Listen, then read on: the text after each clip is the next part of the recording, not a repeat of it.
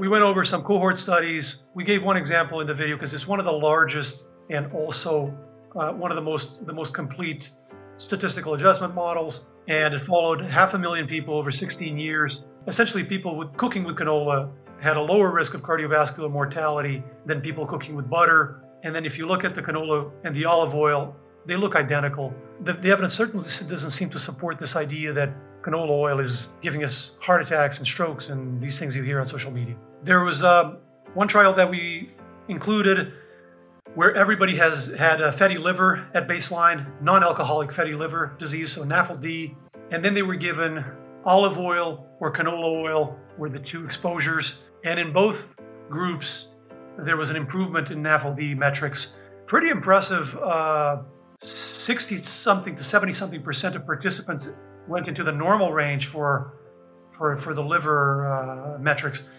Doesn't seem to compute at all with these ideas that it's making you metabolically sick, it's making you fat, it's making you diabetic.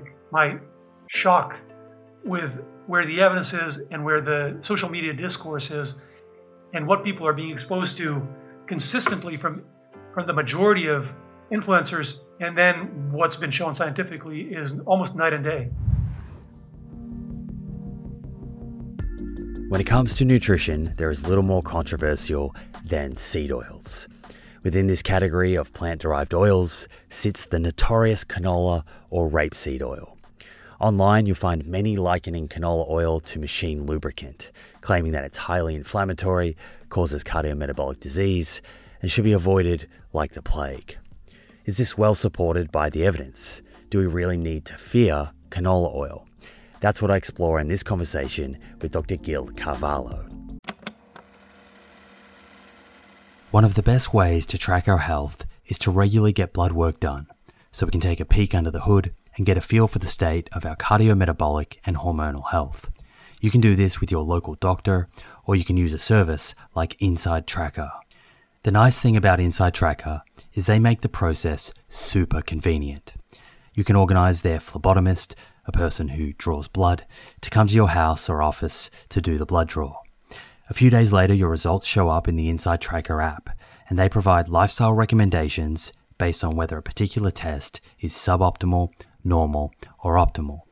I've checked Inside Tracker's lifestyle recommendations, specifically the exercise and nutrition ones, and I can confidently say they are evidence-based and in line with the information shared in both my book and on this show. They even added ApoB to their ultimate plan, based on recommendation from myself and others.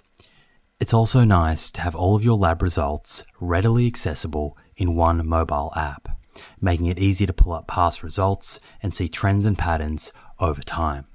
Get 20% off the entire Inside Tracker store. To get started, go to insidetracker.com/Simon for this exclusive offer. That's insidetracker.com/Simon.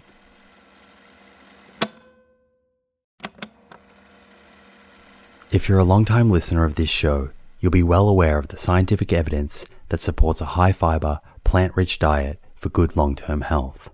And while I certainly believe in a food-first approach, there is a role for supplements to help optimize the intake of specific nutrients and address any nutritional gaps. Enter Emil. Emil is a plant-based wellness company with a series of products to help you optimize your plant-based diet. Two of my favorite products being the Essential 8 multivitamin and the Optimal Omega Plus. The Essential 8 contains 8 key nutrients that plant-based eaters often fall short in. And the Optimal Omega Plus contains a direct source of DHA and EPA omega-3s, same as in fish, but from algae.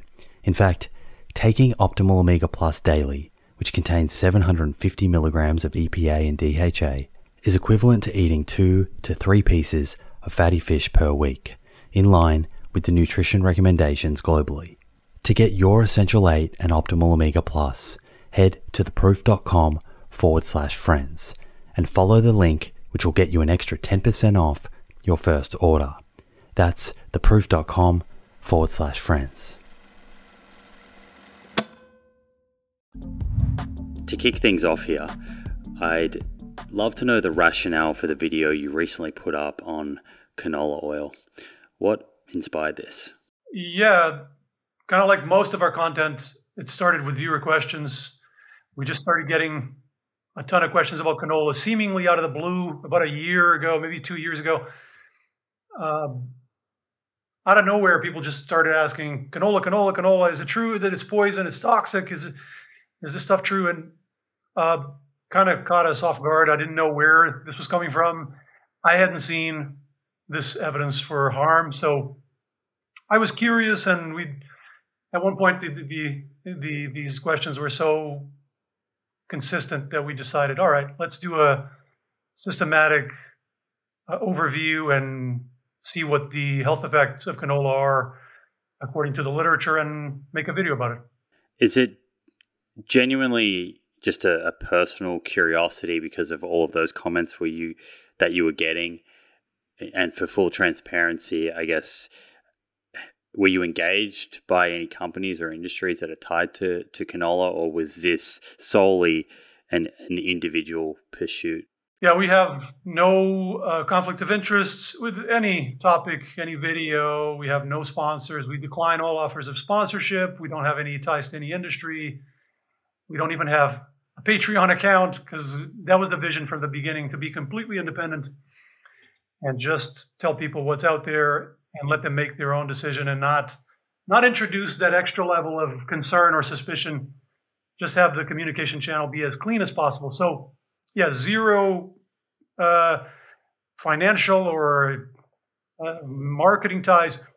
I didn't even have a strong opinion about canola going in, because I hadn't done yet this systematic overview, and I didn't even have a personal preference when it comes to canola for cultural and geographical reasons.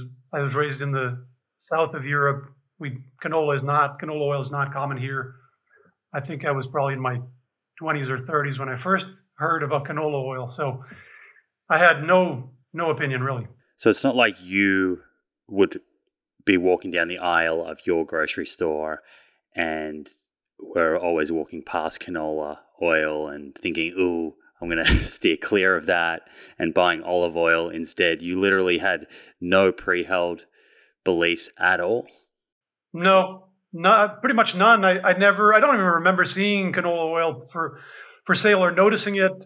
In my family and in where I grew up, eating olive oil is more common, but I had no strong views on whether canola was healthier or as healthy or less healthy or detrimental. Really had no strong opinions on it. I hadn't seen the evidence on harm. I had seen some trials here and there, but few generally seem to point to benefit or safety. But sometimes you've seen a couple of things, and then you do a more comprehensive search and you realize the balance of evidence is different. So that was certainly a possibility. Right. So before you had done this exercise, if you were forced to take a position as a scientist based on how familiar you were with the research at that point in time, and perhaps based on maybe what other scientists who you respect, some of their positions, you would have thought that canola oil was relatively neutral or perhaps beneficial. That would have been your, I guess, hypothesis leading into this exercise rather blindly. Maybe based on the composition, since it's in the same ballpark as olive oil. If I had to guess before looking at the evidence, my guess would have been that the health effects would be similar. But that sometimes we're surprised by the health effects of foods that seem fine in biochemical terms. So it wouldn't floor me if I had found some concerns, or if I found in some contexts, for example, not good or not as good as olive oil. So similar to olive oil, this brings up, I think, something that we should just hit early in this conversation is some of the definitions and just understanding what it is we're talking about here. So first and foremost, what is canola oil? And olive oil, I think most people know, it's sourced from olives. Canola oil has a couple of different names that at least appear in the literature and perhaps on bottles in the store. So what is canola oil, and where is it sourced from? So it's sourced from a seed, and they actually refer to the plant as rapeseed. And so that's the other common name you'll see is rapeseed oil. And the word rape there has nothing to do with the crime. It's actually comes from the Latin word for turnip, because it's a relative of turnip and Brussels sprouts and these brassica family plants.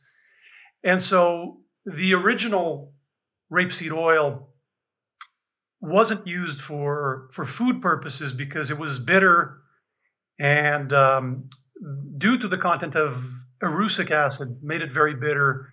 And there was some evidence suggesting harm of erucic acid at high level.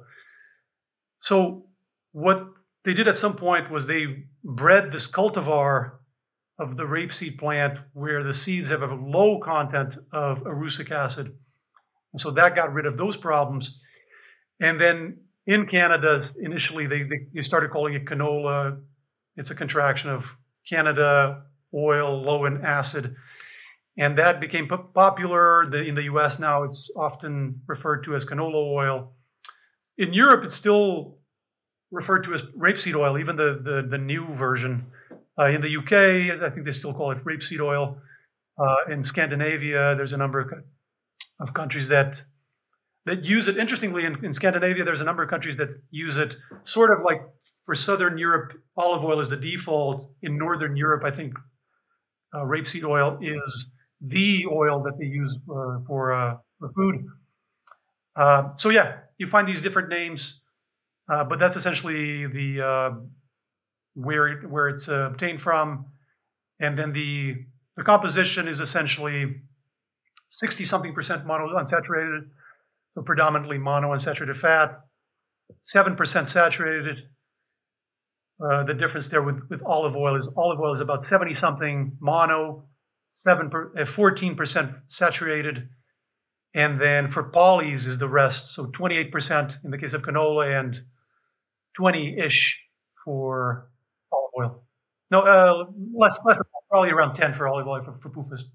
So it is, by classification, it comes from a seed, so it would fall into this umbrella bucket of seed oils. But in terms of fat profile, it's actually more like olive oil than it is to say soybean or corn or safflower oil, which are much lower in monounsaturated fats and contain quite a bit more omega-6 linoleic acid. Would that be accurate? Exactly. Technically, it's a seed oil, but unlike most seed oils, it's much lower in linoleic acid. You mentioned that there was some selective breeding, and that was done to make it a healthier food product. I think you mentioned an acid there. I forget the name that you used, but does that mean that this is erucic acid? Is that it? Yeah. Does that mean that it is genetically modified? Is it considered a GMO? So that initial breeding process was not GMO. It was just a natural breeding and selection. Nowadays, and actually this started probably 20 years ago or so, they did develop a GMO version for the purposes of to use pesticides. It's resistant to pesticides. So the Monsanto Roundup, it's resistant to glyphosate. So depending on the country and on the brand, there are GMO versions and non-GMO versions. But so yeah, that initial process was not related to GMO, but they have come up with the GMO version of the seed. Do you know much about the processing? How the seed is transformed into an oil, or how the oil is extracted out, and what is and perhaps isn't involved in that process? A little bit. So there's basically two types, right? There's the refined type and the cold pressed type. And the main difference is the exposure to heat. So in the cold pressed, they grind it and extract the oil without the heat exposure.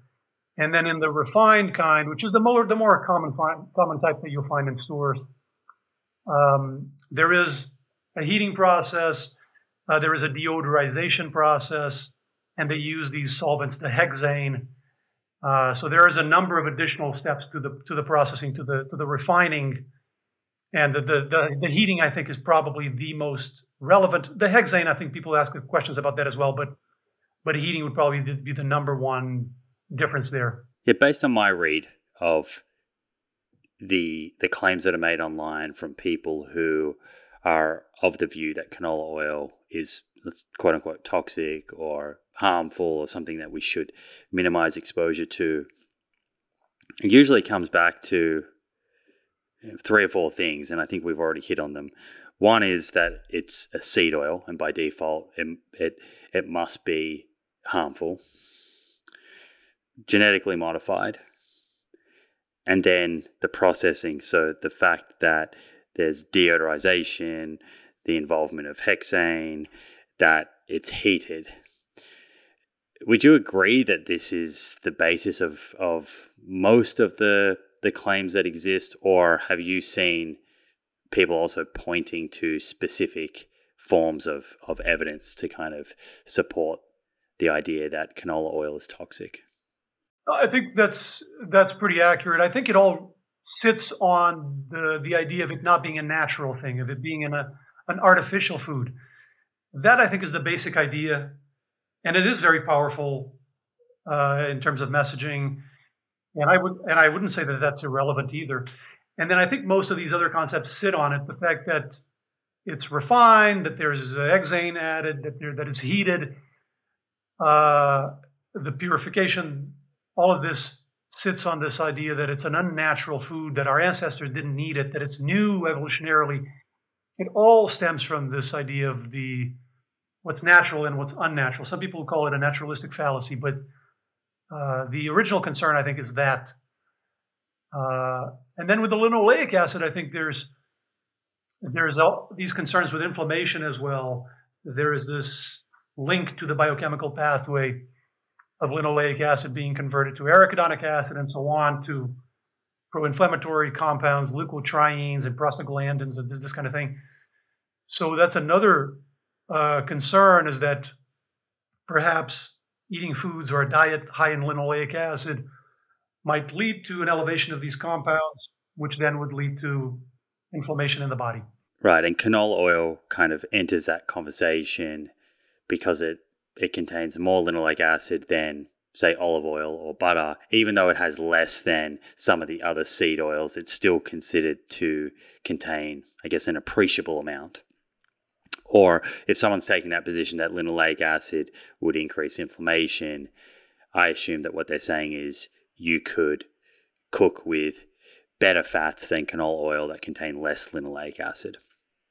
Said differently. So what would you say, Gil, if someone said, look, I don't need any more information other than the fact that this is new, it's ultra processed, there may have been some selective breeding or GMO, it might be a GMO, there's heating and deodorization and the use of these solvents like hexane. That's enough for me to know that this surely cannot be healthy. I don't need to be shown a meta-analysis or a bunch of meta-analyses or any studies. That's enough. At the level of individual choice, I don't think there's a problem there. If the person prefers or feels safer or feels more comfortable not consuming canola or not consuming any seed oils, or any oils for that matter. Some people prefer not to eat any oils at all and just get their fats from whole forms of whole foods. At a level of personal choice, I think that's completely fine. And it's not a problem nutritionally. You don't need canola oil in your diet. My concern is not that choice. My concern is basing firm beliefs on poor heuristics, because sooner or later you're going to make decisions that are detrimental or potentially detrimental. And in fact, we see plenty associated with these ideas of seed oils. When people say, I avoid seed oils, I don't see a problem. The problem is that the same influencers and the same logic then leads to making choices like, so instead of seed oils, I lather butter and lard on everything.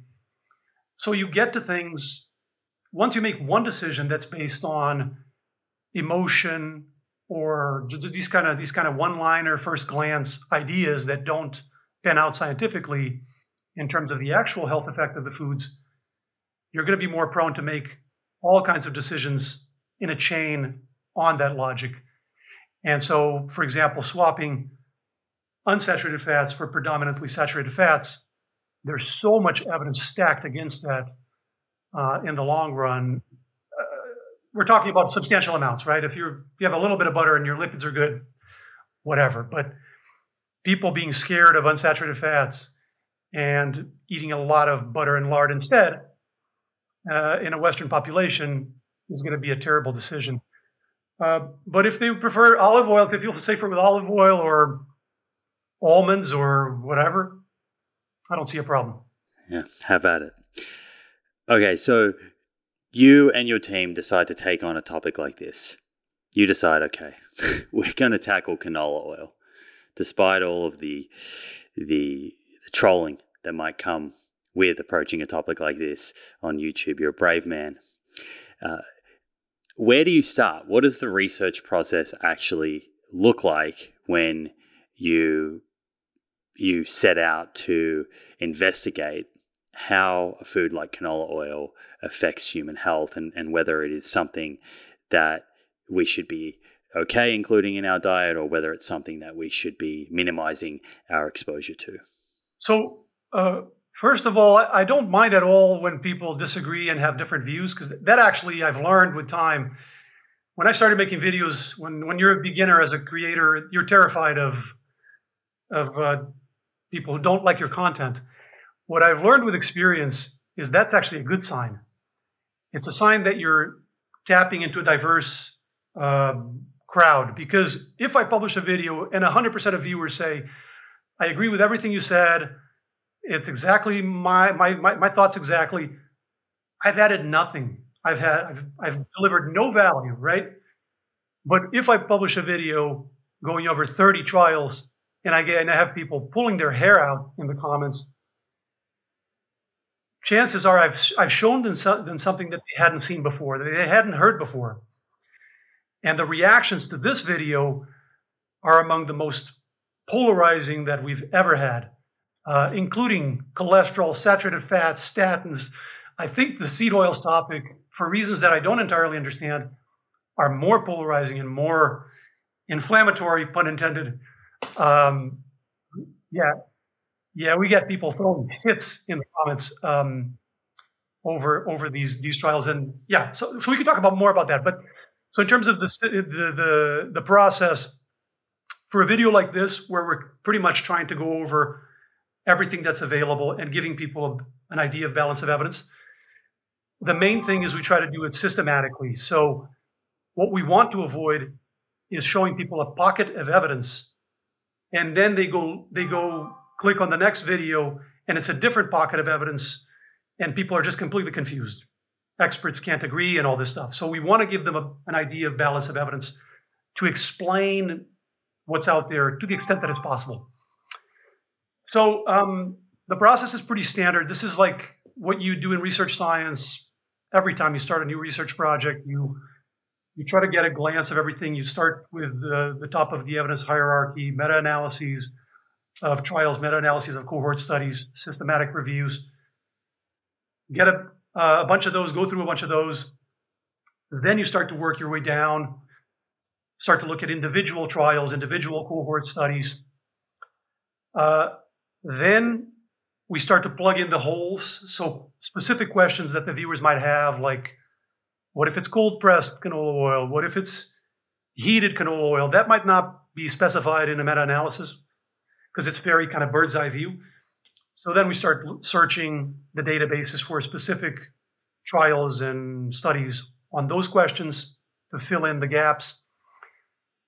And then sort of the final process is more just making sure, reassuring ourselves that we have a grasp.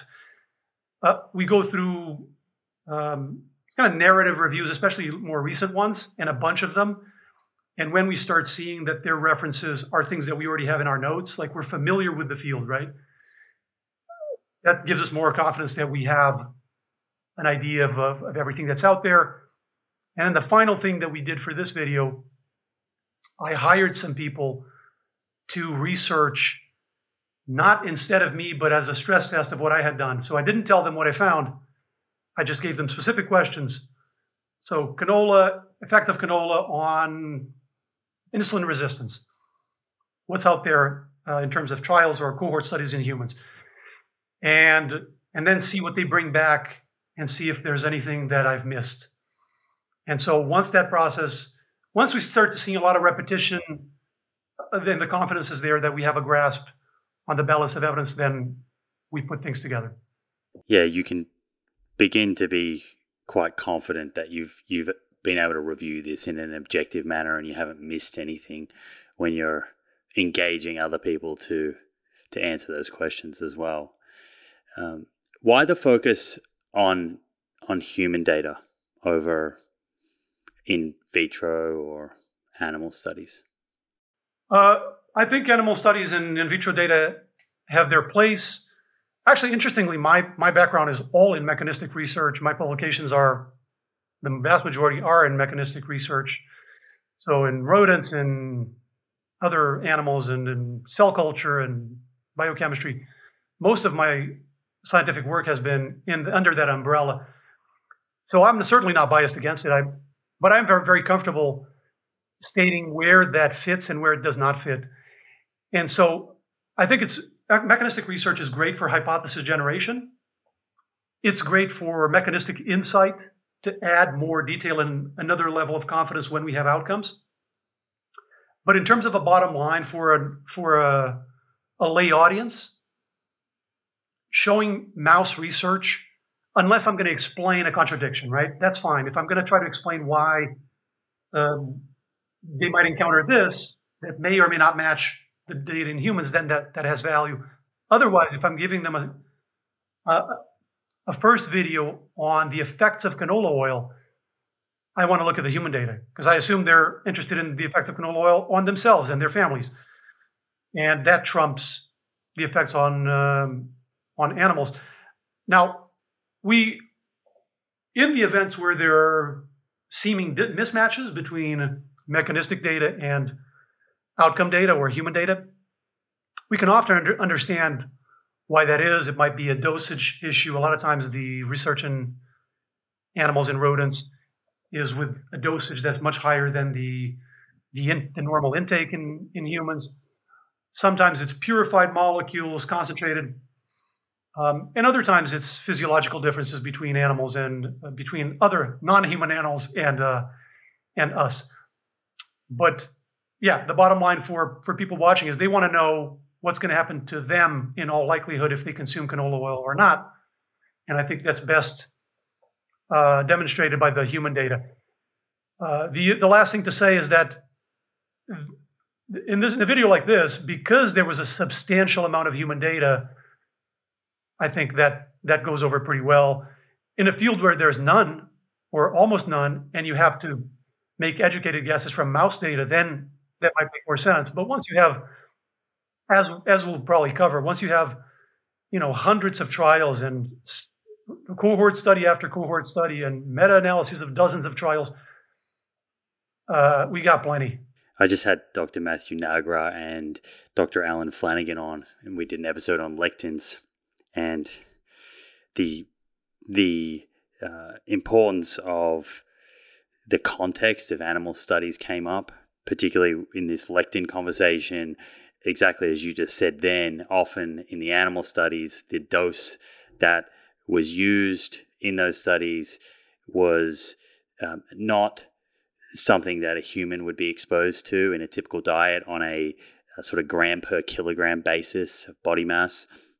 And as you say, the form, a lot of those studies, in fact, almost all of them use isolated lectins as opposed to a whole food where lectins may behave completely differently when they're within the context of whatever food or food matrix that they're naturally coming in. So that's a good reminder. Meta-analysis. Remind people what that is and I guess what the strengths are of a meta-analysis. Yeah, so meta-analysis is a study of studies. So you can have a meta-analysis of trials or a meta-analysis of cohort studies. And basically it's an It's a way to get at balance of evidence. So you take, say, all the trials on a given question, and you pool them together, you run some statistical analysis, and you're basically asking, what's the general direction of the evidence?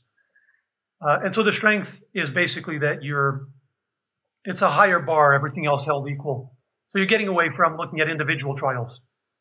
That might be a one-off, or it might be some context, some strange context or something weird that happened in one trial, and you're kind of forcing yourself to look at a broader data set.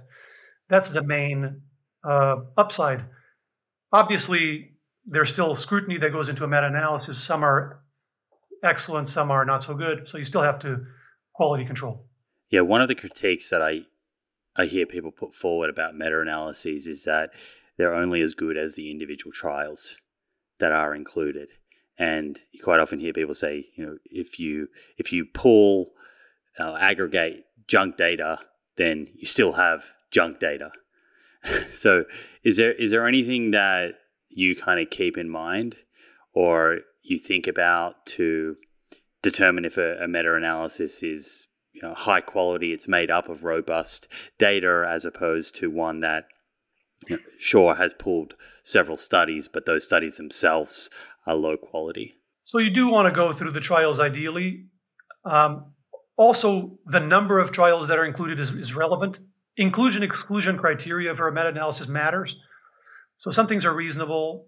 Some things are, if there's a lot of you can cherry pick a meta-analysis by fiddling with the inclusion and exclusion criteria. So that's important. And then there are different methods to statistically analyze as well. And I think at the end of the day, for all of these things, the take-home message is reproducibility. So even at the level of meta-analysis, if it's one isolated meta-analysis, my confidence would always be somewhat more moderate. And I do want to see the same thing over and over at the level of trials and then at the level of meta-analysis. And that's when I start to be pretty confident that it's something legit. So I think that's the main, maybe the main currency, and answers a lot of these questions, a lot of the questions about funding, and a lot of questions about cherry picking, a lot of the questions about bias.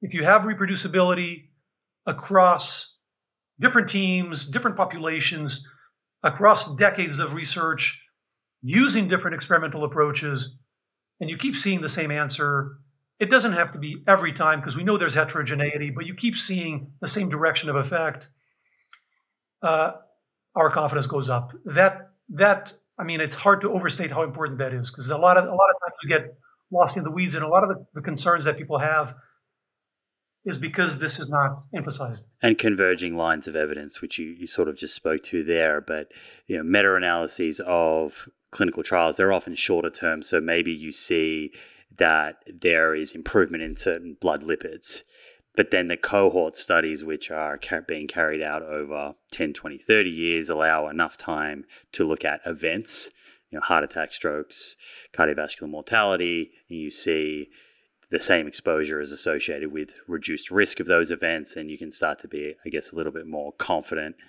in your position and the robustness of those findings. When cohort studies come up, I think there's this idea out there, and there might be quite a bit of overlap actually between people that take the position that seed oils are toxic or canola oil is toxic. I think many of them may also believe that epidemiology is very unreliable, and they, when taking this position, from what I've seen, they usually point to two things. One is they point to confounding factors. So is it that canola oil, for example, is reducing risk of cardiovascular disease, or is it just that people who are consuming more canola oil also smoke less, eat more fiber, etc., and such? Is the reduction in risk of cardiovascular disease actually explained by other aspects of their lifestyle? And then the second thing I see them often point to is this idea that dietary recall, the reliability of that is very low, and because people are really poor at accurately telling us what they eat, how can these studies be useful?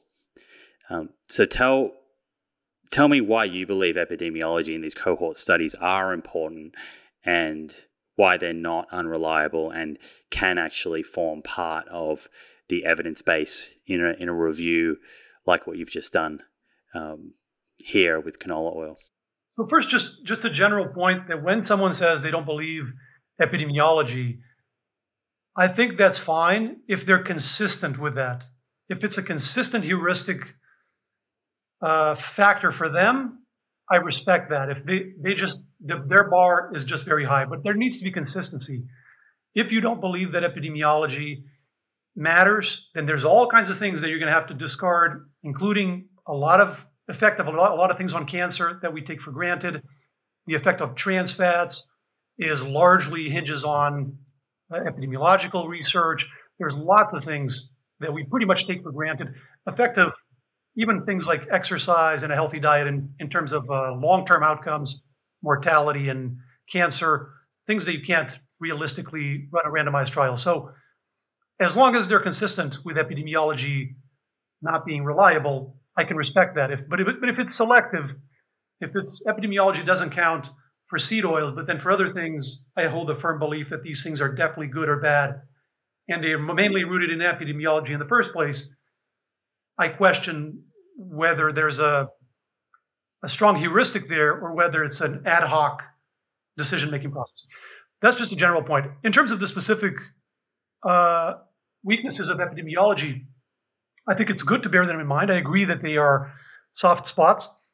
I think the realization is that every experimental approach has soft spots. Sometimes the misconception is that randomized trials are this perfect thing that you just frame in gold and you put on the wall. Randomized trials have plenty of caveats as well.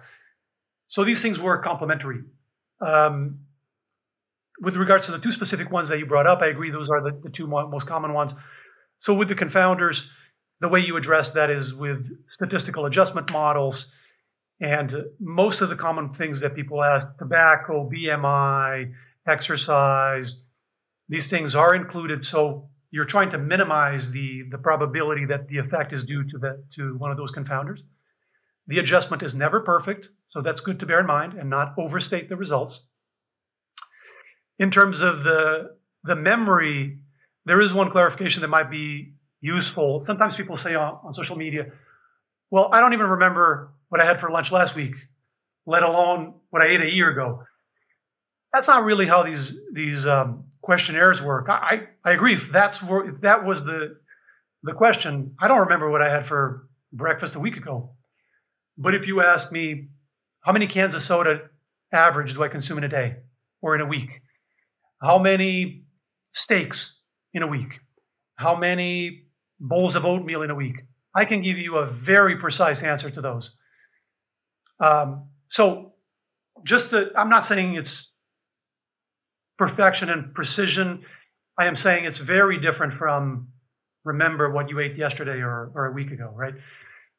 So the other thing to point out is there have been a number of analyses comparing observational studies to interventional studies, so epidemiology to RCTs in terms of the results. And they generally support that most of the time, more often than not, they align. So this goes back to what we were talking about a minute ago, that it's about reproducibility. You would never look at an epidemiological study, even if it's robust, and immediately say, this causes that.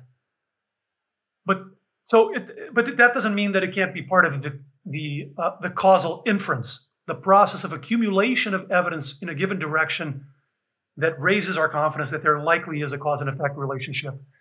And so epidemiology goes into that bag, randomized trials go into that bag with their weaknesses, with their strengths, and the mechanistic data goes into that bag as well.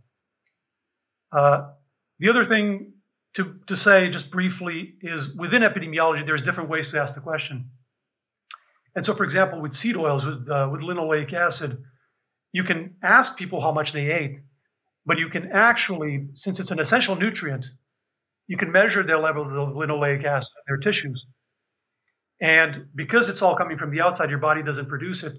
That gives you another way to confirm that the intake data is generally, in the right place. How do you know in that instance, though, if we're speaking here directly to canola oil, that the linoleic acid status is from canola oil and it's not from other oils? Yeah, you don't. No, that this wouldn't be specifically a confirmation of canola oil intake. This would be for linoleic acid in general. I don't think you could differentiate between different sources of linoleic acid. It would be just for the specific question of linoleic acid as the exposure and the outcome, inflammation or something else, which is a question that's asked in many studies. And so that's one way to ask that. Now, if you're running a trial, for example, this is another interesting thing. People don't realize that in randomized controlled trials, in the vast majority, you're still relying on self-report, with the exception of metabolic ward trials, which exist but are few and far between. You're still sending people home and then asking them if they ate the thing they're supposed to eat. So, there's always this level of uncertainty there. But with a randomized trial, you can measure different parameters, and you can get a sense, depending on the nutrients at stake, you can get a sense that they are following the recommendations based on these parameters that vary between the different intervention groups. Yeah, some great points there, particularly that point there about the biomarkers, and I'm seeing that being done more and more as a way of kind of verifying that the dietary data that's being collected matches the status of some nutrient. And then Walter Willett, in my conversation with him, he also brought up a couple of important points that I might just tack on here. Many of the food frequency questionnaires, at least in a subset of subjects, have been validated against weighed food records. So there is some verification that there is a high correlation between when someone actually measures and weighs out all of their food and when they recall food using that tool, that questionnaire, that they're correlating very well.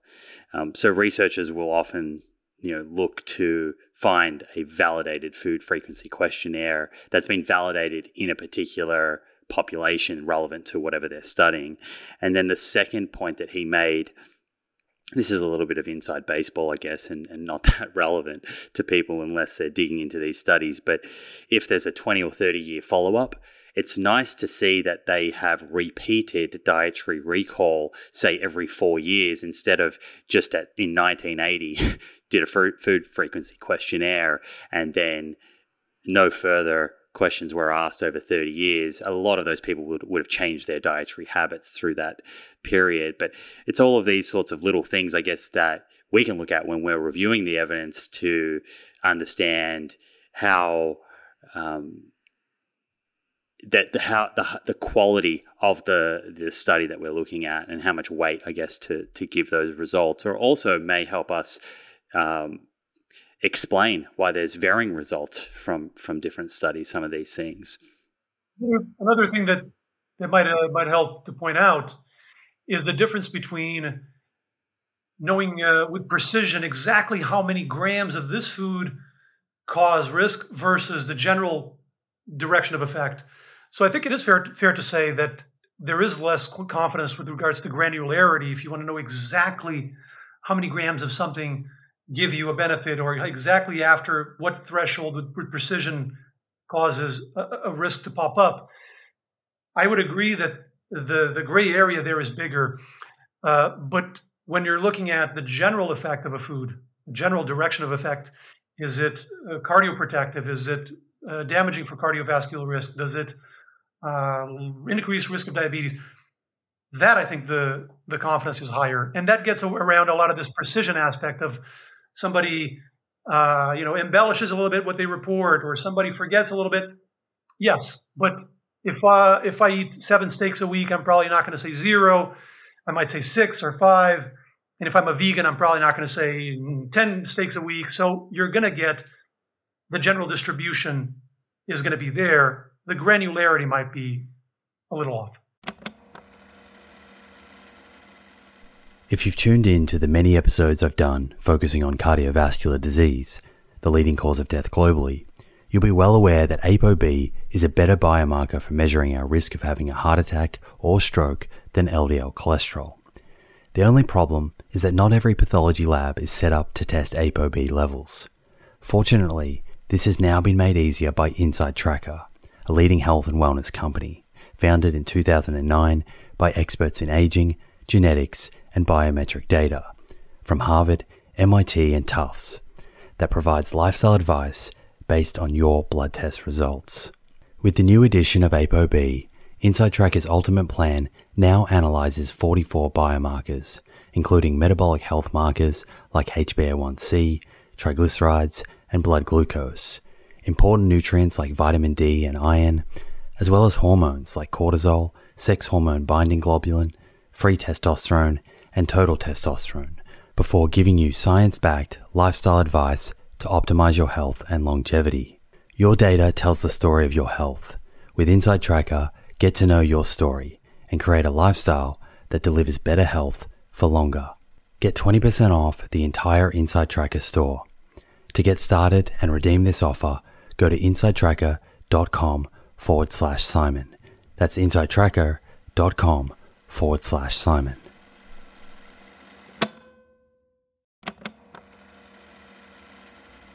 Hey friends, the scientific evidence on lifestyle habits that lead to longevity is clear.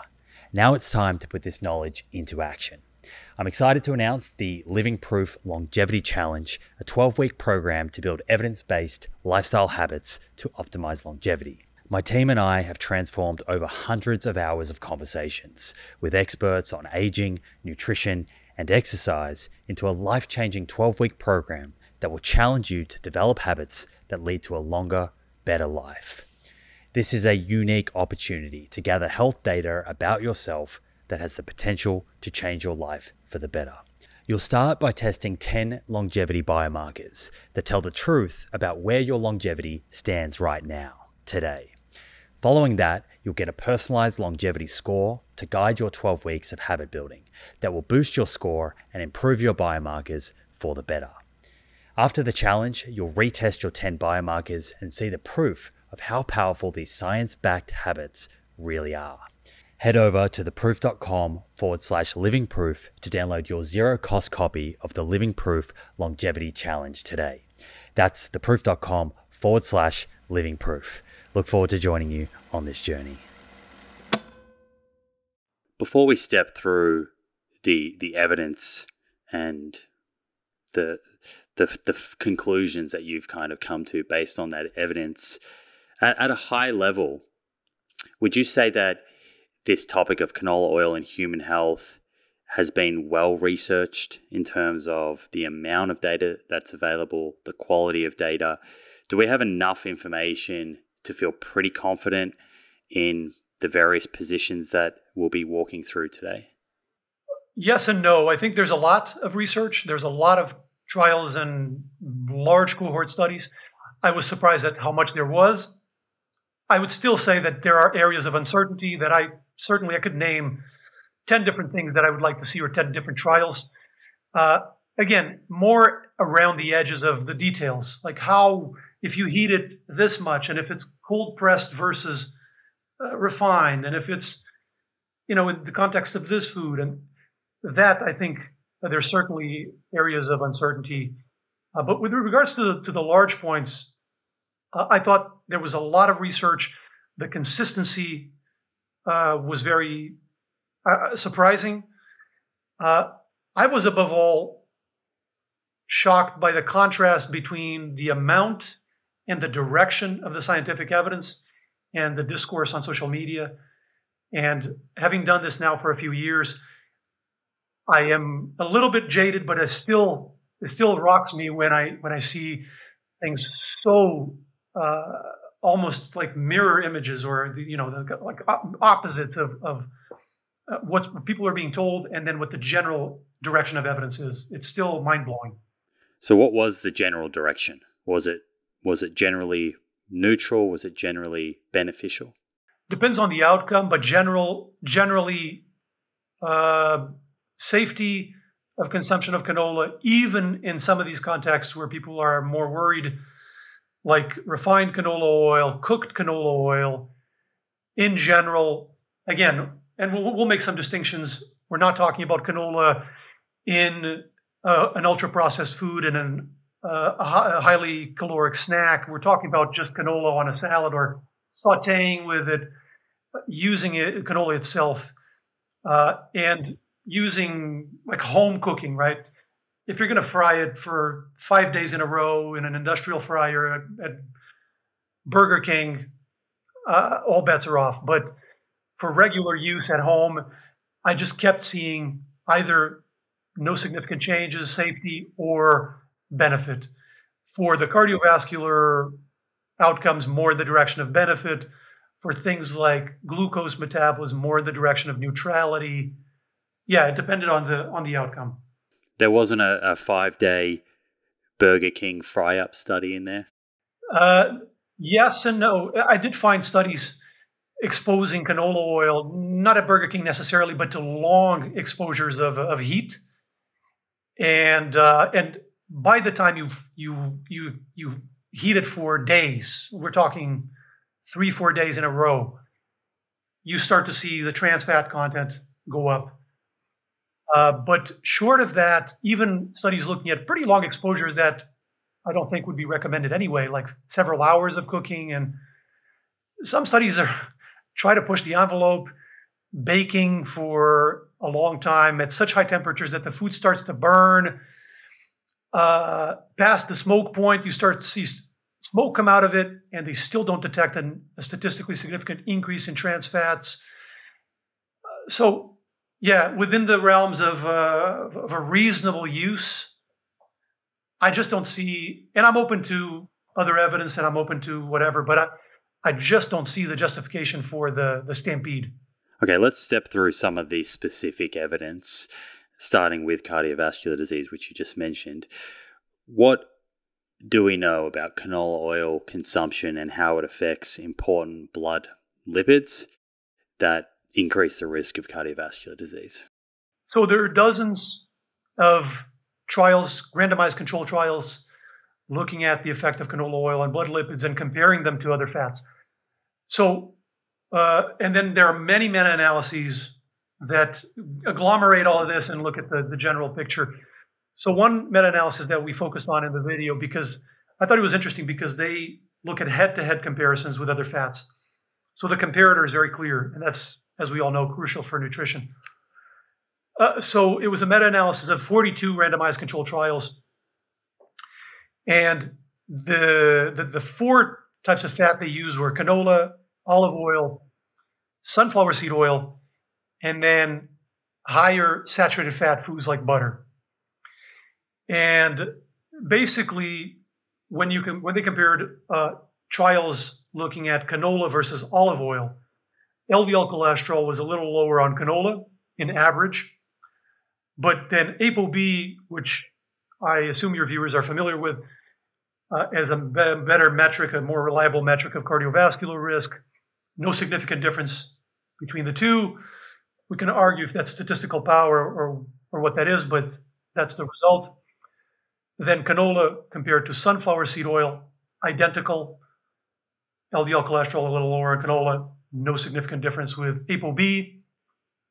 And then canola compared to the saturated fat high foods, both LDL cholesterol and ApoB reduced on canola, and actually triglycerides significantly reduced as well.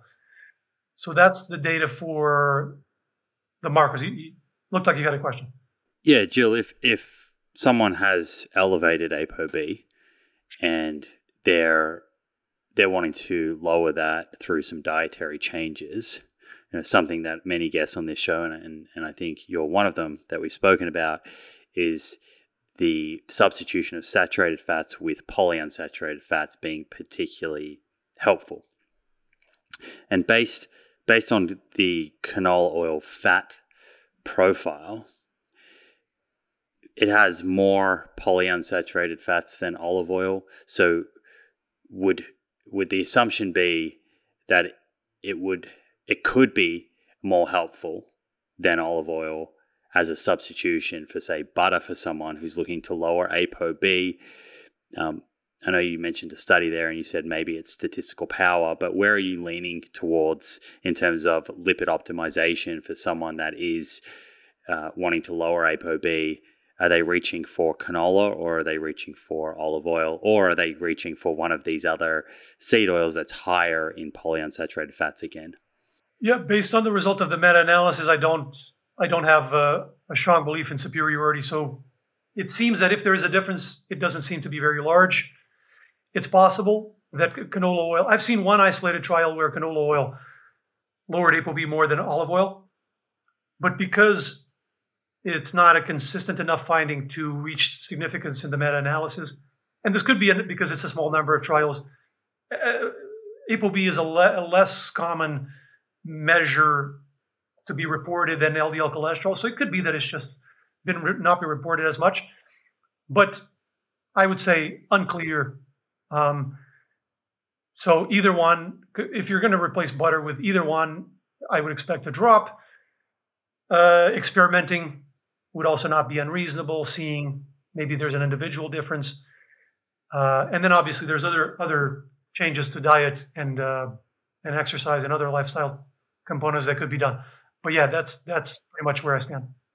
Were there any studies looking at canola oil versus nuts and seeds with regards to weight loss? This is probably where this comparison is most relevant given the calorie density of oils. I know, for example, people like Dr. Joel Fuhrman, who I've had on the show, is wary of oils because of their calorie density and believes nuts and seeds are perhaps a better way to get fats without exceeding calories. Yeah, we looked for that specifically. We could only find one with canola specifically. They compared nuts to canola oil, and there are some experimental caveats there. It was a canola oil that they mixed with a oats-based cereal. I think because of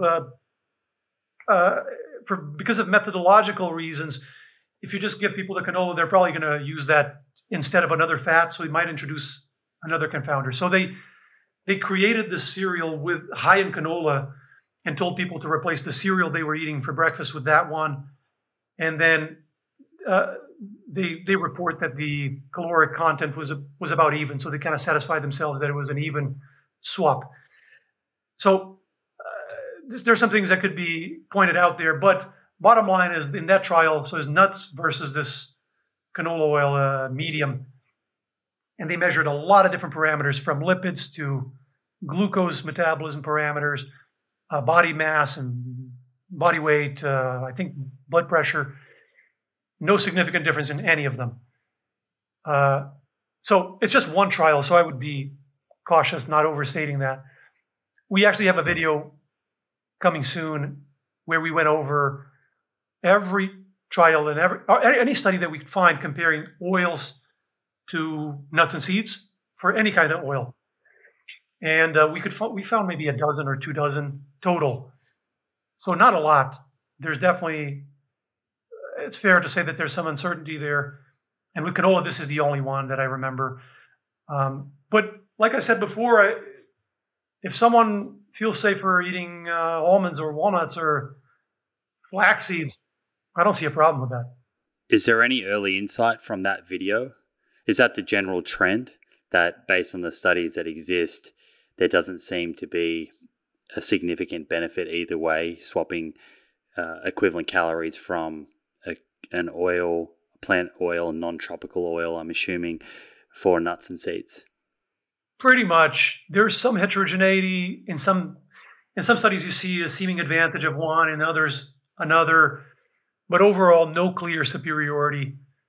And I don't have a very strong opinion on this, but I haven't seen clear data either way. So I don't see a problem if people choose. I think it's my issue is when people make confident claims and the evidence is just not there. When they say it was definitely this one is definitely going to be better because XYZ.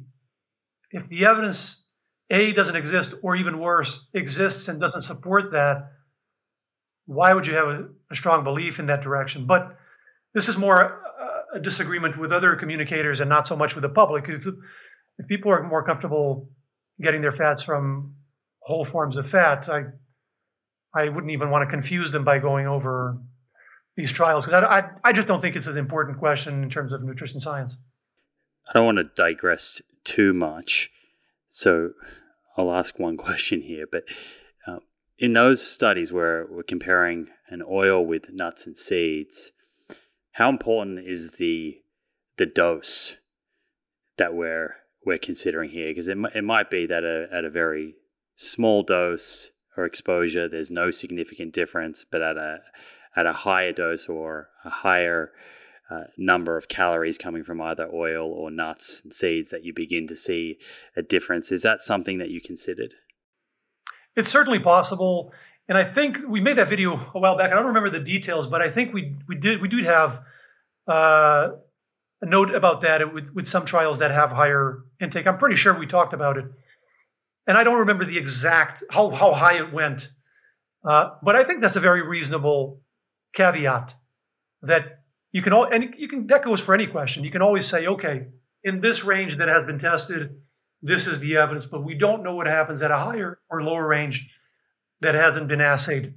I think that's always reasonable to say. So, but again, as a note of uncertainty, not a note of, therefore, this thing is definitely superior.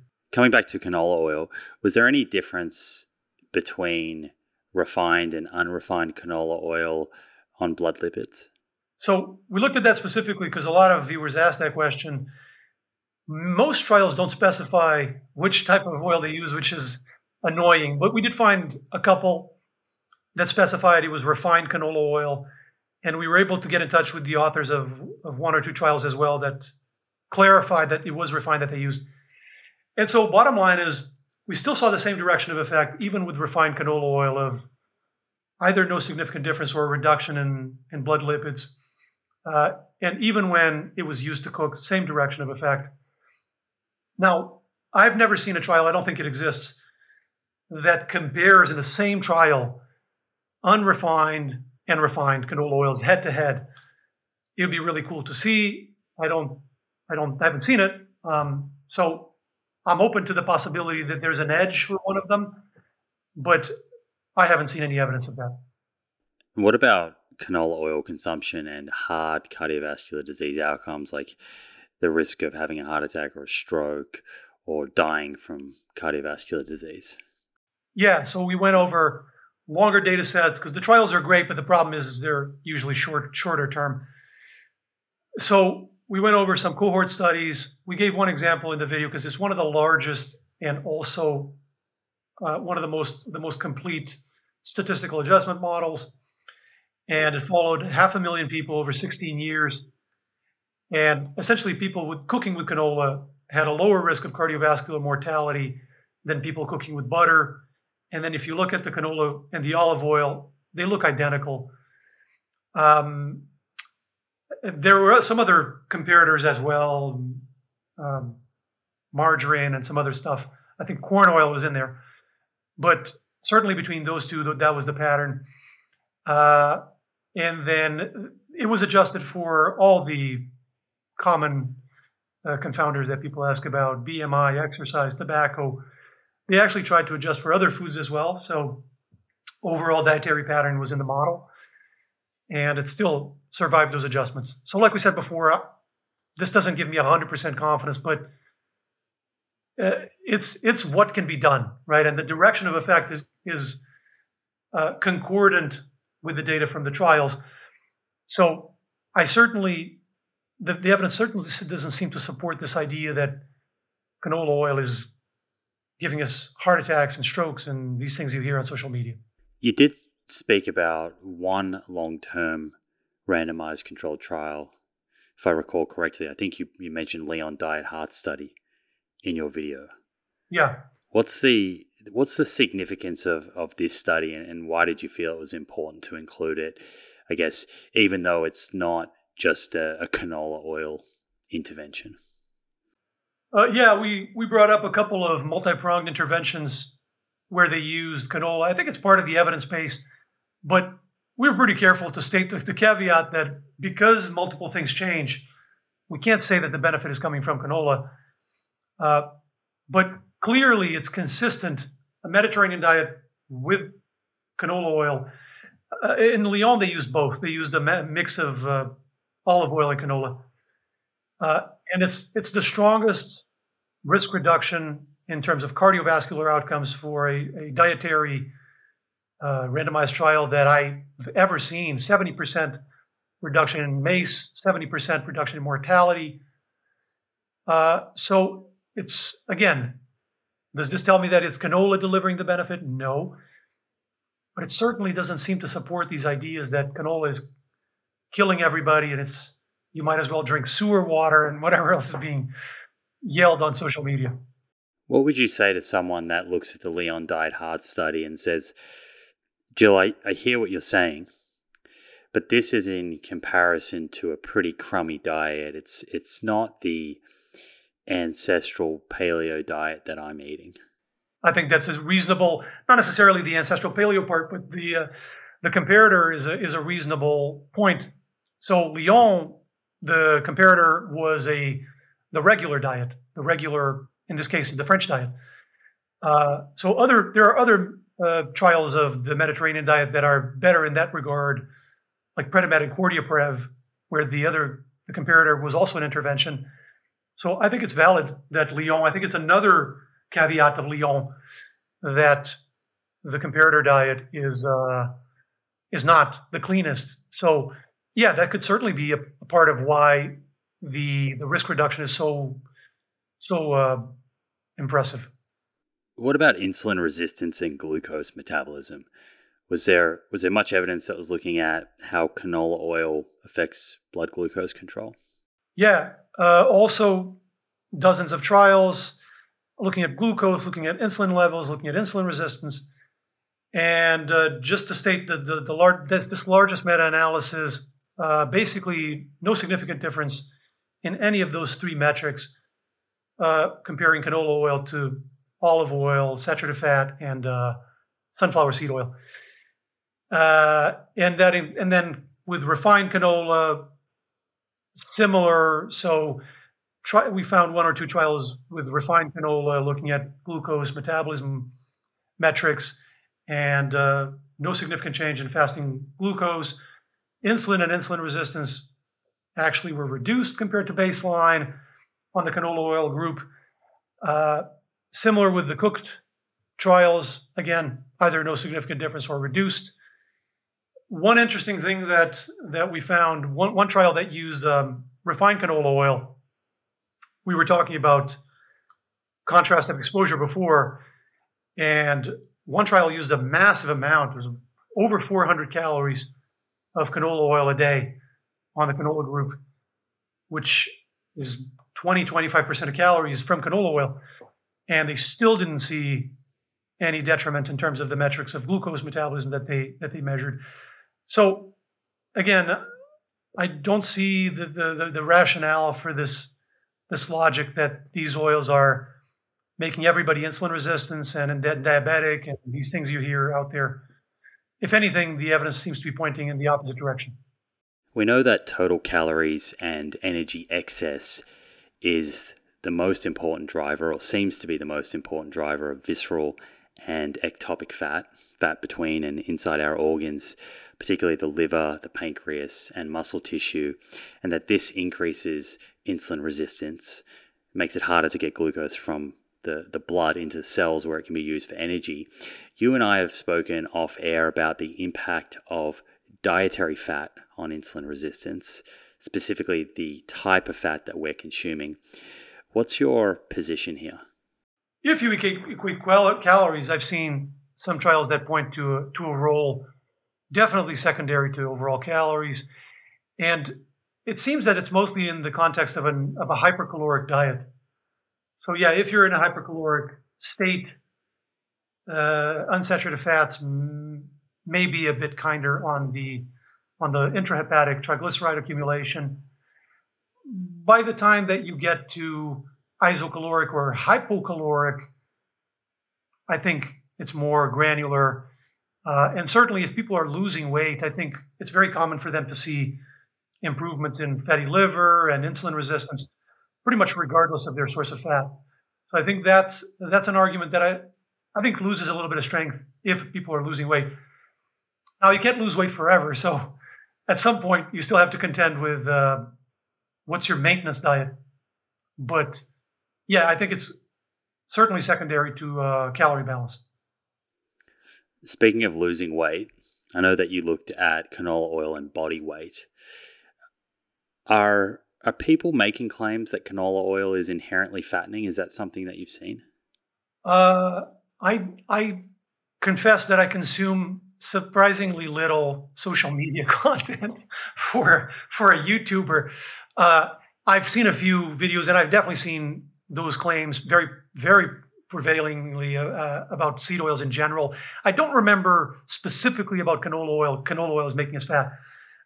I have no doubt that we would be able to find if we searched TikTok. But yeah, I haven't seen anybody make that distinction. Oh, seed oil makes us fat, but canola doesn't. What did you find there? Kind of similar. There are dozens of randomized trials. We've highlighted a meta-analysis of 23 randomized control trials where they actually found that canola oil reduced body weight. And the effect was very small, so I don't want to overemphasize that. The effect actually seemed more marked when comparing to saturated fat, more marked in people with diabetes. That said, I'm skeptical that that's even that it's a real effect, let alone a clinically meaningful reduction. They had other metrics in the same meta-analysis. So this was body weight that was reduced, but BMI, waist circumference, body fat, all no significant change. So my takeaway is that there doesn't seem to be a big difference. And again, the obvious caveats. We're talking about canola oil itself. We're not talking about junk food that happens to contain canola oil together with 1,000 other ingredients and is hypercaloric and hyperpalatable, the potato chips and the Pop-Tarts and whatever else. And the other caveat is that anytime you're talking about a concentrated source of fat, whether it's saturated or unsaturated, yeah, it's hypercaloric. So if you're lathering it on top of your regular diet, you're going to gain some weight. But if your overall caloric intake is reasonable, you can lose weight on a high fat diet. So I think that's not something that's going to make you fat magically. I think this is where the compared to what also comes up with regards to nuts and seeds. And I think many people are of the view that if there was a trial, and I'm not sure if there is a trial that's looked at this, so ad lib, where you have one group that is told to consume canola oil, whether it's in cooking or on salads, and another group is told not to have canola oil, but they can have nuts and seeds, and it's ad lib. So we're not equating calories.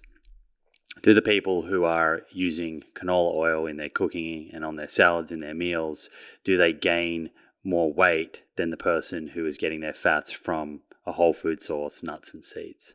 Yeah, the only trial that might get at that question that I've seen is that the one with the cereal mix. And they didn't find any difference in body weight or BMI or any of those things. But I don't remember off the top of my head if it was calorie matched or not. I know that they were getting about the same amount of calories from the meals, but I don't remember if that was forced upon the participants or if that was ad lib and they just ended up eating the same. So yeah, I think it's a valid question. And I think it might also vary from person to person. Someone might add a lot of oil and end up gaining some weight, and someone might, the opposite might also be true. Some people might find the oil not that appetizing, whereas the nuts might just disappear. I certainly get that people telling me that they have to really be careful with the nuts because they start eating and the bag disappears. before you notice. So yeah, I think it's certainly possible. Yeah, good tip. If that is you, someone who can sit down and demolish an entire bag of nuts, which certainly is the case for me, is to use the nuts as salad toppers or in smoothies, and that way you can kind of control how many or how much you're consuming in a serve a little better. Another claim that's very common when it comes to seed oils is that they are inflammatory. I know you looked at inflammation. What did you find with regards to canola oil and whether this is pro-inflammatory or not? Yeah, we found a number of trials as well, meta-analyses that go over a couple of inflammatory markers. And so, for example, the meta-analysis of 42 trials reports CRP, and there was no significant difference also between canola oil and the comparators. We found also some of the trials with refined canola oil also report inflammatory markers, and there also no significant increase. And then the other thing that's worth mentioning is this temporality aspect, because maybe eating it for a couple months doesn't raise inflammation, but eating it for years does. Certainly the linoleic acid, the main thing that people worry about in regards to inflammation, the main component of seed oils, there's long-term data on it. And if anything, people that eat more linoleic acid have lower inflammatory markers. So again, I think there's lots of things that could be done and lots of trials that could be tried and lots of things that I would love to see permutations, but I don't see the support for the idea that it's inflammatory. And we have a whole video from like a year ago going over inflammation and all of these seed oils systematically, from flax all the way to safflower, running the gamut of linoleic acid content. And there is just an overwhelming balance of evidence against the idea that they're pro-inflammatory. So that's the evidence that is out there that I've seen. If future evidence goes against that, very well. I'm glad to change my mind, but I don't see the support. I had Philip Calder on my show a few weeks back, who has been researching omega-6 and omega-3 fats for 30 plus years at this point. And he made a point that many of the studies looking at linoleic acid are interventions that have added linoleic acid to a baseline diet that often contains an appreciable amount of linoleic acid to begin with. And he kind of made a caveat. He said he'd like to see some studies that do this in reverse and sort of lower linoleic acid in the diet rather than adding it, to see if inflammation may go down. And the idea being that perhaps people at baseline are already exceeding some type of important threshold, and already that inflammation is there. In your video, you mentioned an interesting trial. I think it was specific to canola oil that did a wash-in diet without any vegetable oils, in a way to kind of reduce the likelihood that subjects already had elevated inflammatory markers from their baseline diet. Am I getting that right? Yeah, it's a trial that was conducted in Germany. I think Mario Kratz is actually an author on that, interestingly. So we can ask him about the details. But yeah, the strong points of that trial are that it used a wash-in diet, and also it was a healthy young population. And European, if that means healthier, but they specify healthy students. I think they were college students, and it was German students. So it's not like it was middle-aged Americans that are obese or anything like that. Now, some caveats as well to that trial. It was kind of short. The wash-in diet, I think, was a couple weeks, and then the exposure to the oils was maybe a month. And another caveat is there was weight loss on all of the oils, which again argues against the fattening role of these oils, but makes it a little harder to interpret the inflammatory marker data, because weight loss is a powerful anti-inflammatory stimulus. But briefly, what they did is for the wash-in, they put people on a high saturated fat diet. About 20% of the calories were coming from saturated fat. And then they split them into 3 groups.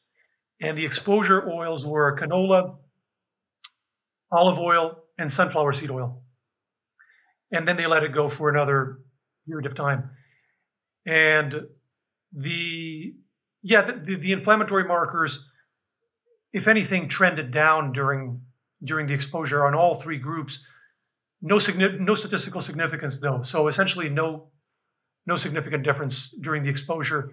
And again, that trend down is confounded by the weight loss. But yet again, I don't see evidence that these oils are inherently pro-inflammatory. If other trials in other contexts show that, great. So far, I haven't seen it. What about lipid peroxidation? And what is this, and why does this come up, when people are talking about seed oils? Yeah, it's a oxidative degradation of lipids in general. And I think the reason it comes up is because it is true that unsaturated fats are more prone to oxidation, at least when they're isolated in a test tube.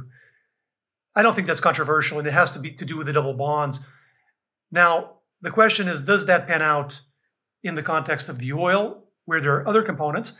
And then the main question is, does that pan out in a living, breathing human consuming the oil? So I think those are all good questions.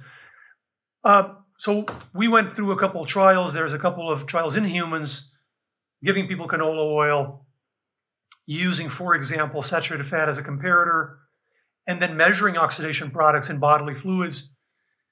One of them is this category of chemicals called isoprostanes, which are oxidation byproducts.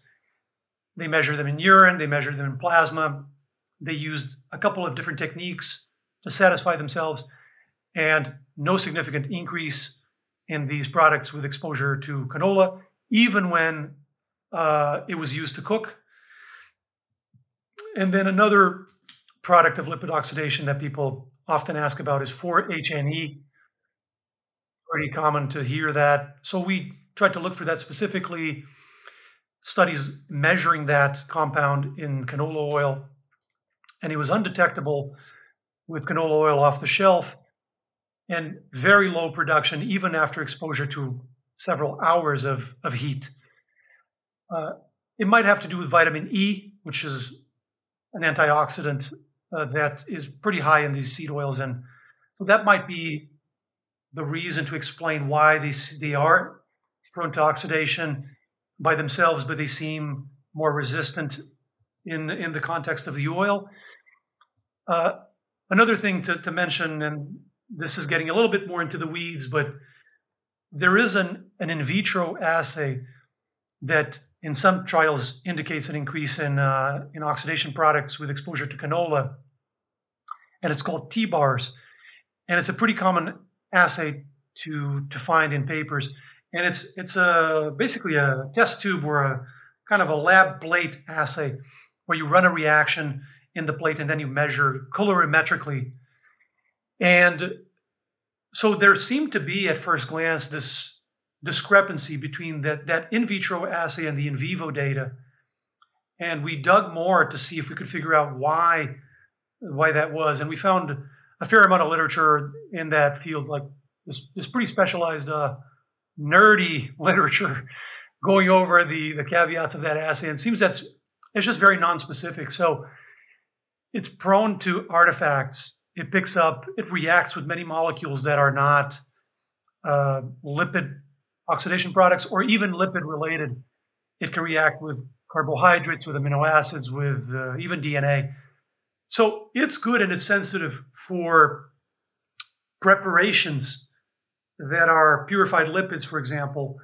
But once you have a more complex mixture, like in a bodily fluid, like in urine or blood, where you have protein, you have cells, you have carbohydrates in there, it just gives all kinds of signals. So it's been criticized in the literature.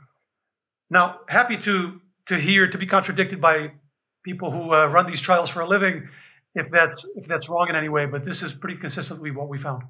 And with the relevant I guess, human health outcomes here be cardiovascular disease? Are we coming back to those meta-analyses of the long-term cohort studies that show a reduction in risk of cardiovascular disease? Yeah, I think oxidation you could tie to almost any disease. You could certainly tie to cardiovascular. You could tie to diabetes. You could tie to cancer for sure. And we found we discussed in the video one. Actually, it's the same cohort study, the one with 500,000 people. People cooking with canola seem to have lower cancer mortality than people cooking with butter. So it doesn't seem to compute there either that it's just oxidating you to high heaven and turning you into a lump of coal. The other thing that's important to bear in mind in terms of big picture, which is what you're very astutely getting to, is that these inflammatory markers and oxidation markers, these things are relevant, but we shouldn't lose track of the big picture, because we know that, for example, with exercise, inflammatory markers go up acutely, and lipid peroxidation can be induced by exercise. So we just have to be careful with the logical leaps. This molecule went up, therefore the intervention is poison. Just a little bit of care, a little bit of caution, and look at the outcomes of people actually eating the food or performing the activity. Right. And it comes back to logical consistency, I guess. Again, you made that point earlier. But if you're going to take the view that a mechanistic study that shows an increase in oxidation automatically means that this food is problematic and we should avoid exposure to it, then a similar logic is to look at exercise, as you just said, and acutely see an increase in oxidation and disregard all of the long-term data that shows exercise is associated with a reduction in risk of disease, and take the position that we should not exercise. I think the key here is that we have to come up with a system that we are comfortable with, a heuristic system. So if your bar is that epidemiology doesn't count, as long as you're consistent with that across. If your bar is that you look at mechanisms and mechanisms trump outcomes, that's a strange bar, but if that's your bar, you have to be consistent with that across. The problem is doing this ad hoc and kind of gerrymandering data. I think a lot of times we see people working backwards. They decide first which foods they like or which foods they think are good and bad and which activities are good and bad, and then they try to back rationalize the data. And that's where we see all this inconsistency. Was there any data looking at liver fat or risk of non-alcoholic fatty liver disease? Yeah, there was one trial that we included where everybody has had a fatty liver at baseline, non-alcoholic fatty liver disease, so NAFLD. And then they were given olive oil or canola oil were the two exposures. And in both groups, there was an improvement in NAFLD metrics. Pretty impressive. 60-something to 70-something% of participants went into the normal range for the liver metrics. So again, doesn't seem to compute at all with these ideas that it's making you metabolically sick, it's making you fat, it's making you diabetic. Just trial after trial, outcome after outcome, if anything, pointing in the opposite direction. And this is what I was talking about when I said kind of my shock with where the evidence is and where the social media discourse is and what people are being exposed to consistently from the majority of influencers, and then what's been shown scientifically is almost night and day. And what about just death from any cause, so total mortality? In those long-term cohort studies, particularly the ones that, and again, this is not specific to canola, but the ones that have the biomarker data and look at linoleic acid tissue levels, was there much signal there? Is there an effect on, I guess, firstly here, to separate these, is there an effect on linoleic acid consumption or tissue status and total mortality? There is an association between linoleic acid tissue levels and both cardiovascular and all-cause mortality in meta-analyses of observational studies. And then, again, going back to that large cohort study with canola, where people were cooking with canola, they had lower all-cause mortality, again, associated with cooking with canola.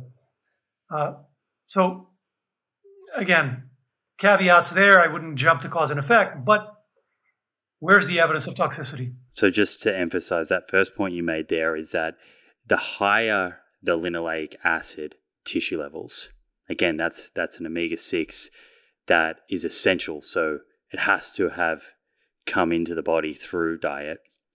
The higher those levels in tissue, in fat stores, the less risk someone had dying from all causes and from cardiovascular disease. Yeah, and I've definitely seen a large meta-analysis showing the cardiovascular mortality. With the all-cause mortality, I forget if it's a cohort study or a meta-analysis of cohort studies. And another thing that I've had people ask me recently about the different tissues. Is it the plasma level or the level in the erythrocytes or the level in the adipose tissue? And they pretty much align. You might find, depending on the analysis, you might find that one trends and doesn't quite reach statistical significance, and the other one does. And then for the other outcome, it might be the other way around. But in general, they align pretty well. The direction of the effect is the same. You see statistically significant inverse correlations between levels in adipose tissue and cardiovascular mortality and all-cause mortality in different studies.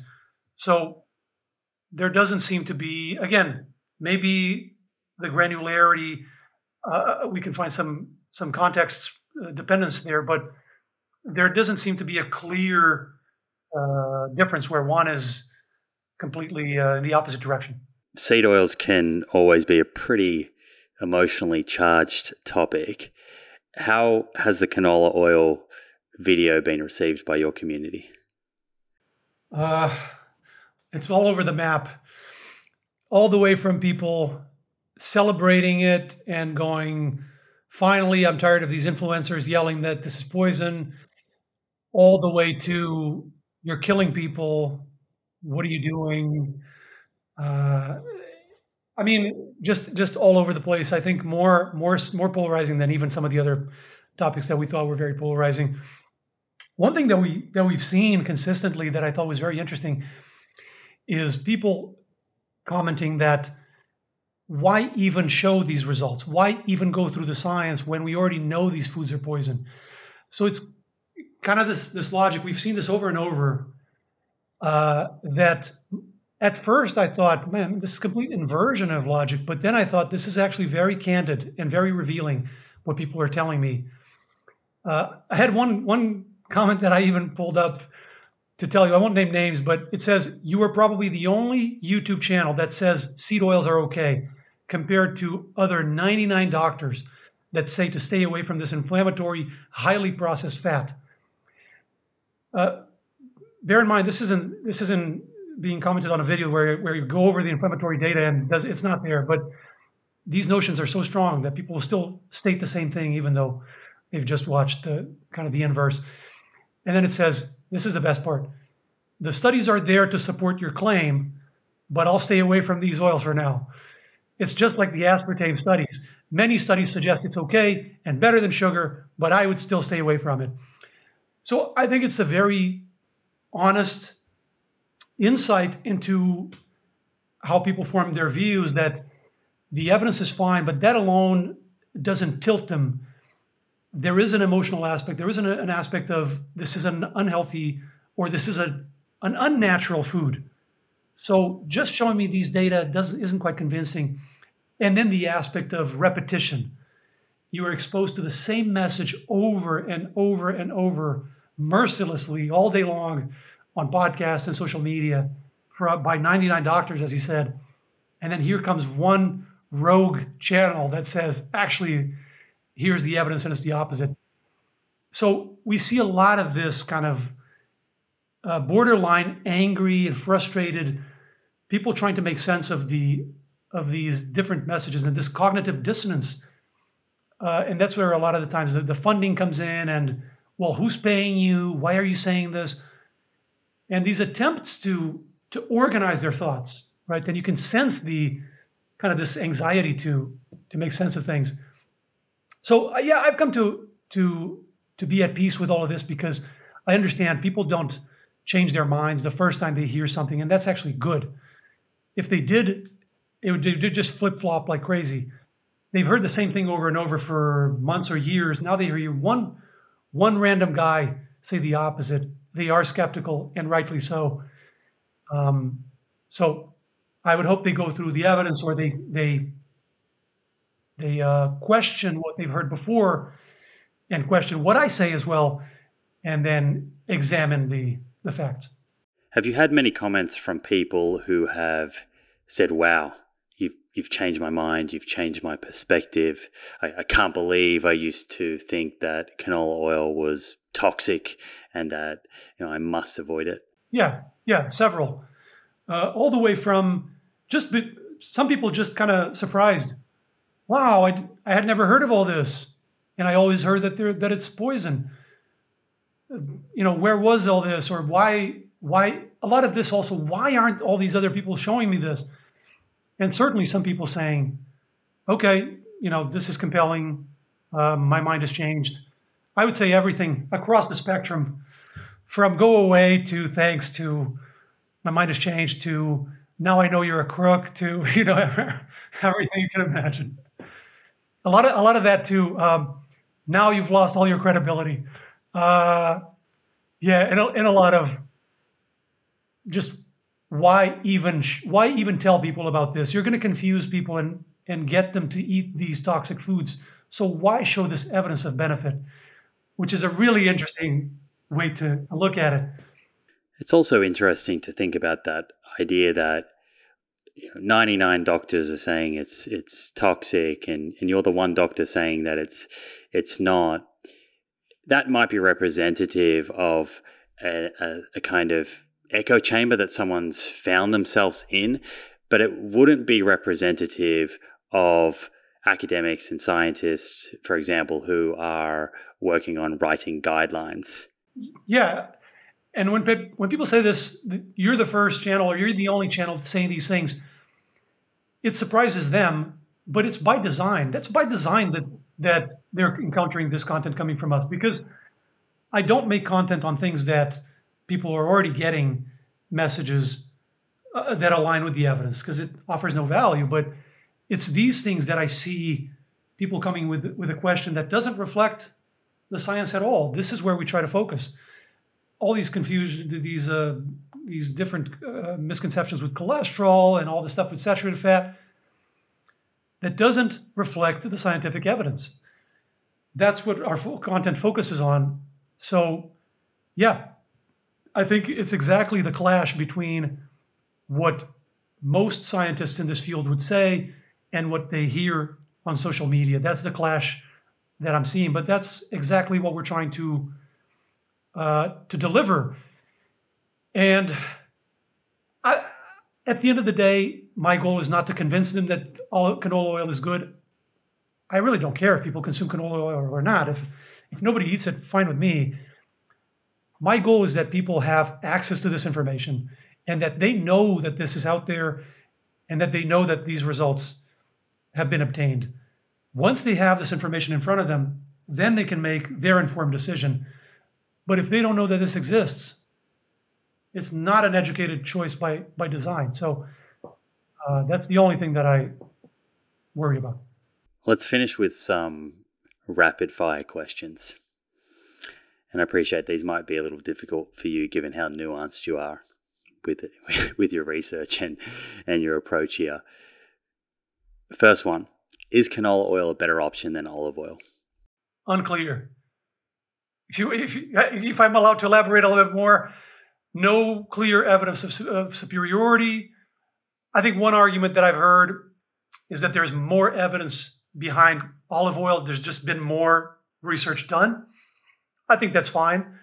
So maybe our level of confidence is a little higher, but no clear no clear evidence of one being better than the other. So I think it's, unclear. I've had viewers say, this is all fine, but I'd rather eat olive oil. I don't see a problem. I've had other viewers say, thanks for all this. I eat canola oil and I like it. Fine too. Yeah. What about canola oil versus coconut oil? Haven't seen outcome data of a comparison. What I have seen is randomized trials comparing them for lipids. And it's what you would expect. There is a trend towards higher LDL cholesterol on coconut oil. Not every trial reaches statistical significance. Some do, some don't, but that's the direction of effect. And that's what you would expect based on the composition of saturated fat in coconut oil. So I would say it depends on the amount you eat and depends on you, right? Your lipids and all that. If your lipids are great and you eat a little bit of coconut oil and you like it, I don't see a problem. But if you're loading up and your lipids are a mess, that is something where you could try to tweak. There may be room for improvement. Right. This is where understanding your own levels and your own individual risk of cardiovascular disease, for example, is important in kind of making that decision. Is canola oil a better option than soybean, corn, sunflower, cottonseed oils, these other seed oils that are richer in linoleic acid and less rich in monounsaturated fats? I also have not seen clear evidence of superiority either way. People seem to be more worried about these other seed oils, maybe because of the linoleic acid content. And I haven't done this type of systematic, more or less exhaustive search for every one of those oils. So I would say my level of confidence is lower for those just because I haven't looked as much. So for me right now, unclear. I don't have a strong position on it. Open to either direction or to a tie. Is it safe to pan fry, saute, and bake with canola oil? I think a good rule of thumb is to respect the smoke point. And that's, for people who haven't heard of it, it's the temperature at which the oil starts to emit smoke, and it's an indicator of stability to temperature exposure. And the smoke point for canola is around 200 Celsius centigrade. So give or take, actually for the cold press, it's a little lower, and for the refined, it's higher. But somewhere in that range, 180 to 240. I think sauteing is a good choice. I would avoid extreme temperatures, and I would definitely avoid long exposures, like hours of deep frying or hours and hours and hours in the oven at very high temperature. There's more uncertainty there. But sauteing with it, I really haven't seen evidence of concern. Is cold pressed canola superior to regular refined heated canola? I feel like my answer to all the rapid fire questions is the same, unclear. Have not seen evidence of superiority. The trials looking at refined canola seem to show the same direction of effect. If there's a difference, it doesn't seem to be enormous, but I would not rule out that there is one.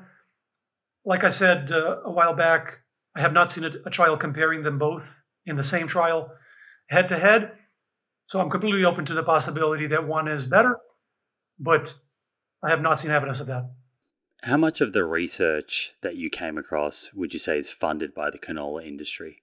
A small part. So we actually went through, because we knew people were going to ask, so we went through the trials and cohort studies. Every study that was cited, we went through and checked. And I think it was out of, I think we covered 30 or so trial studies in general on the video. And I think 3 had funding from anything related. So not necessarily canola, but any seed oil or any vegetable oil related industry. And then I think 2 others had not funding, but the oil they used was donated by the manufacturer. So if we want to consider that a tie to industry, I think it was 5 out of 30. So a minority. In general, with this concern with funding, I think it's fine to worry about funding, to ask about funding, to note the funding source. What I would alert people to is someone replacing appeal to funding instead of scientific appraisal. That's a massive red flag. So if people are not showing you the evidence or dismissing entire bodies of evidence just because of funding, and sometimes I'm starting to see it's not even that they're saying it's funded by, it's a supposition of funding. It's my idea is this, all the evidence is against it, but big food, big pharma. It's not even saying that this study is funded by, it's just financial interests. I don't trust anything. I would be very wary of that. And then the last thing about funding is, just like we said for a number of the other concerns, the reproducibility, which is really the real currency of science. If you're looking at an individual trial, you're always going to be wary, regardless of who funded it. By the time you're looking at an entire field, dozens of studies done by different researchers over 30 years in different institutions, some funded, some not, some are funded by industry, some funded by government, some funded by private, whatever, different sources, right? Different experimental approaches, and you see a concordance of evidence. That's where the confidence comes from. And when you have that map, the funding in 5 trials out of 30, it's easy to see that that's not going to change the landscape fundamentally. Hypothetical here. You've reviewed all of the evidence on this topic, or most of the kind of important I tried. I'd say. Yeah. Maybe all is not the right word, but you've spent more time than most people I know reading the evidence on canola. Let's just say that. If you were forced to try and argue the position that canola oil is toxic, with your understanding of the evidence, how would you have to look at the available evidence in order to do that, and how would you argue that position?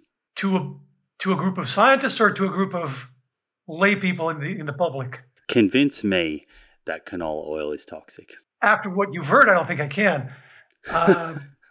Basically, the argument would have to be not mentioning all the human health data, not mentioning any of that, and then basically pointing to chemical structures and quantifications of compounds and oil, and then hypothesizing that causes problems, but never checking the actual health effect in human beings consuming it. Because the balance of evidence of the human health data is pretty overwhelming. The other way that you could do it is by hypothesizing a very convoluted hypothesis that all of these trials and all of these cohort studies have to be wrong. So all of the markers, for some reason, it lowers lipids, it improves or leaves glucose metabolism where it was, it doesn't affect inflammation, it doesn't, but it still does something else, and all the cohort studies fail to pick it up. Something convoluted like that kind of skirts all of the evidence. I wouldn't say that that's formally impossible. I would say that the likelihood is low, and it's good to keep all possibilities in mind. But yeah, when the evidence for that comes, great. Until then, this is what we got. Do you think the fact that canola oil is often in the ingredient list of ultra-processed foods hurts it? People see that and automatically throw it into the same bucket as refined sugars, other additives, and sort of assume that it's playing a role in the negative effects of that food and consuming a lot of ultra-processed foods, and the assumption there being that it is inherently problematic. It's not the kind of overall ultra-processed food matrix. Yeah, I think it's definitely part of the argument that people hear, and then part of the argument that they integrate. And it goes hand in hand with this idea that it's an unnatural food. And then I think what clinches it for a lot of people is the personal experience, because they're told these foods are unnatural and poisonous. And look, don't trust me, just try it. Remove seed oils from your diet and see how you feel. And I have countless people saying this in the comments. All these trials are fine, but I cut out the seed oils and I got healthier and I feel better. And every time I've asked follow-up questions, what they actually did was they stopped eating potato chips and Pop-Tarts, and they stopped eating to Burger King, and they started cooking more at home. So that's not surprising that they got great health results. But this jump between, because they're told this is what cutting out seed oils means, is stop eating junk food. So I think they've become synonymous in people's minds, and that's why it's difficult to separate. Now, in practical terms, to the extent that people are removing junk food from their diet and feeling better, I think that's all good, whatever they call it. But like I said before, my problem is the clunky decision making and the clunky thought process that's going to raise the risk that they make other bad decisions in other areas. That one I don't mind. Cutting out the seed oils, I don't see a problem. Cutting out the junk food, phenomenal. But then this sort of kind of dirty reasoning is going to permeate other decisions and is going to potentially cause other problems. So that's my only concern. Right. The problem there being that when you're removing those foods, you're removing many elements from your diet, not just that seed oil. And the benefit of these studies that you're going through, at least the clinical trials and the cohort studies to an extent, are more interested at trying to isolate the effects of canola oil itself, as opposed to the consumption of canola oil in ultra-processed foods or the effect of ultra-processed foods. Yeah, it's the fact that there's another 1,000 ingredients. It's the fact that they're probably reducing their overall caloric intake, because that's reproducible. When you reduce ultra-processed foods, you cut down on calories. That's very consistent. Yeah, I think those are the main confounders there. Oh, and also the fact that if this component of eating out, it's possible that the preparation, if what they're doing at Burger King is frying the oil for 6 days without replacing it, it's entirely possible that it's creating other problems there in terms of oxidation or degradation of the oil by the time you're eating it. That doesn't reflect buying canola oil and using it at home. Or the production of trans fats. What are the major gaps in the research looking at canola oil and human health? What studies would you like to see? More detail in terms of types of canola oil. So this question that we've touched on a couple of times of the cold pressed versus refined. I'd love to see trials comparing those. I'd love to see longer trials. Most of the trials are short duration. I'd love to see 1 year or a couple of years long trials giving people canola compared to other fats. The duration, I would say, is the main caveat. The washout factor is interesting as well. The wash-in diet element is very interesting as well. So if a trial like that had a several month wash-in and then a year or something like that of follow-up, or several years if we're going for broke, that would be great. Love to see it. Yeah, those would be great. Those would really elevate the confidence or contradict the evidence we have right now. Gil, this has been great. I think you will have changed the perspective of many of the listeners next time they're walking down the cooking oil aisle in the grocery store, that's for sure. Remind folks how they can connect with you online. You mentioned a few of the other videos that you've done along with this canola oil video, of course. If people want to check those out and see those in full, where can we send them? So the YouTube channel is Nutrition Made Simple. You can find that on YouTube. And then if people want to connect on Twitter, my handle is @nutritionmadess3. Beautiful. Thank you so much for coming back to join us. We really appreciate all your work. There you have it, friends. I hope you enjoyed this episode. If you did and want to stay up to date with future episodes, be sure to hit that subscribe button on YouTube and follow on Apple or Spotify. Finally, thank you for showing up and the effort that you're making to take control of your health. I look forward to hanging out with you again in the next episode.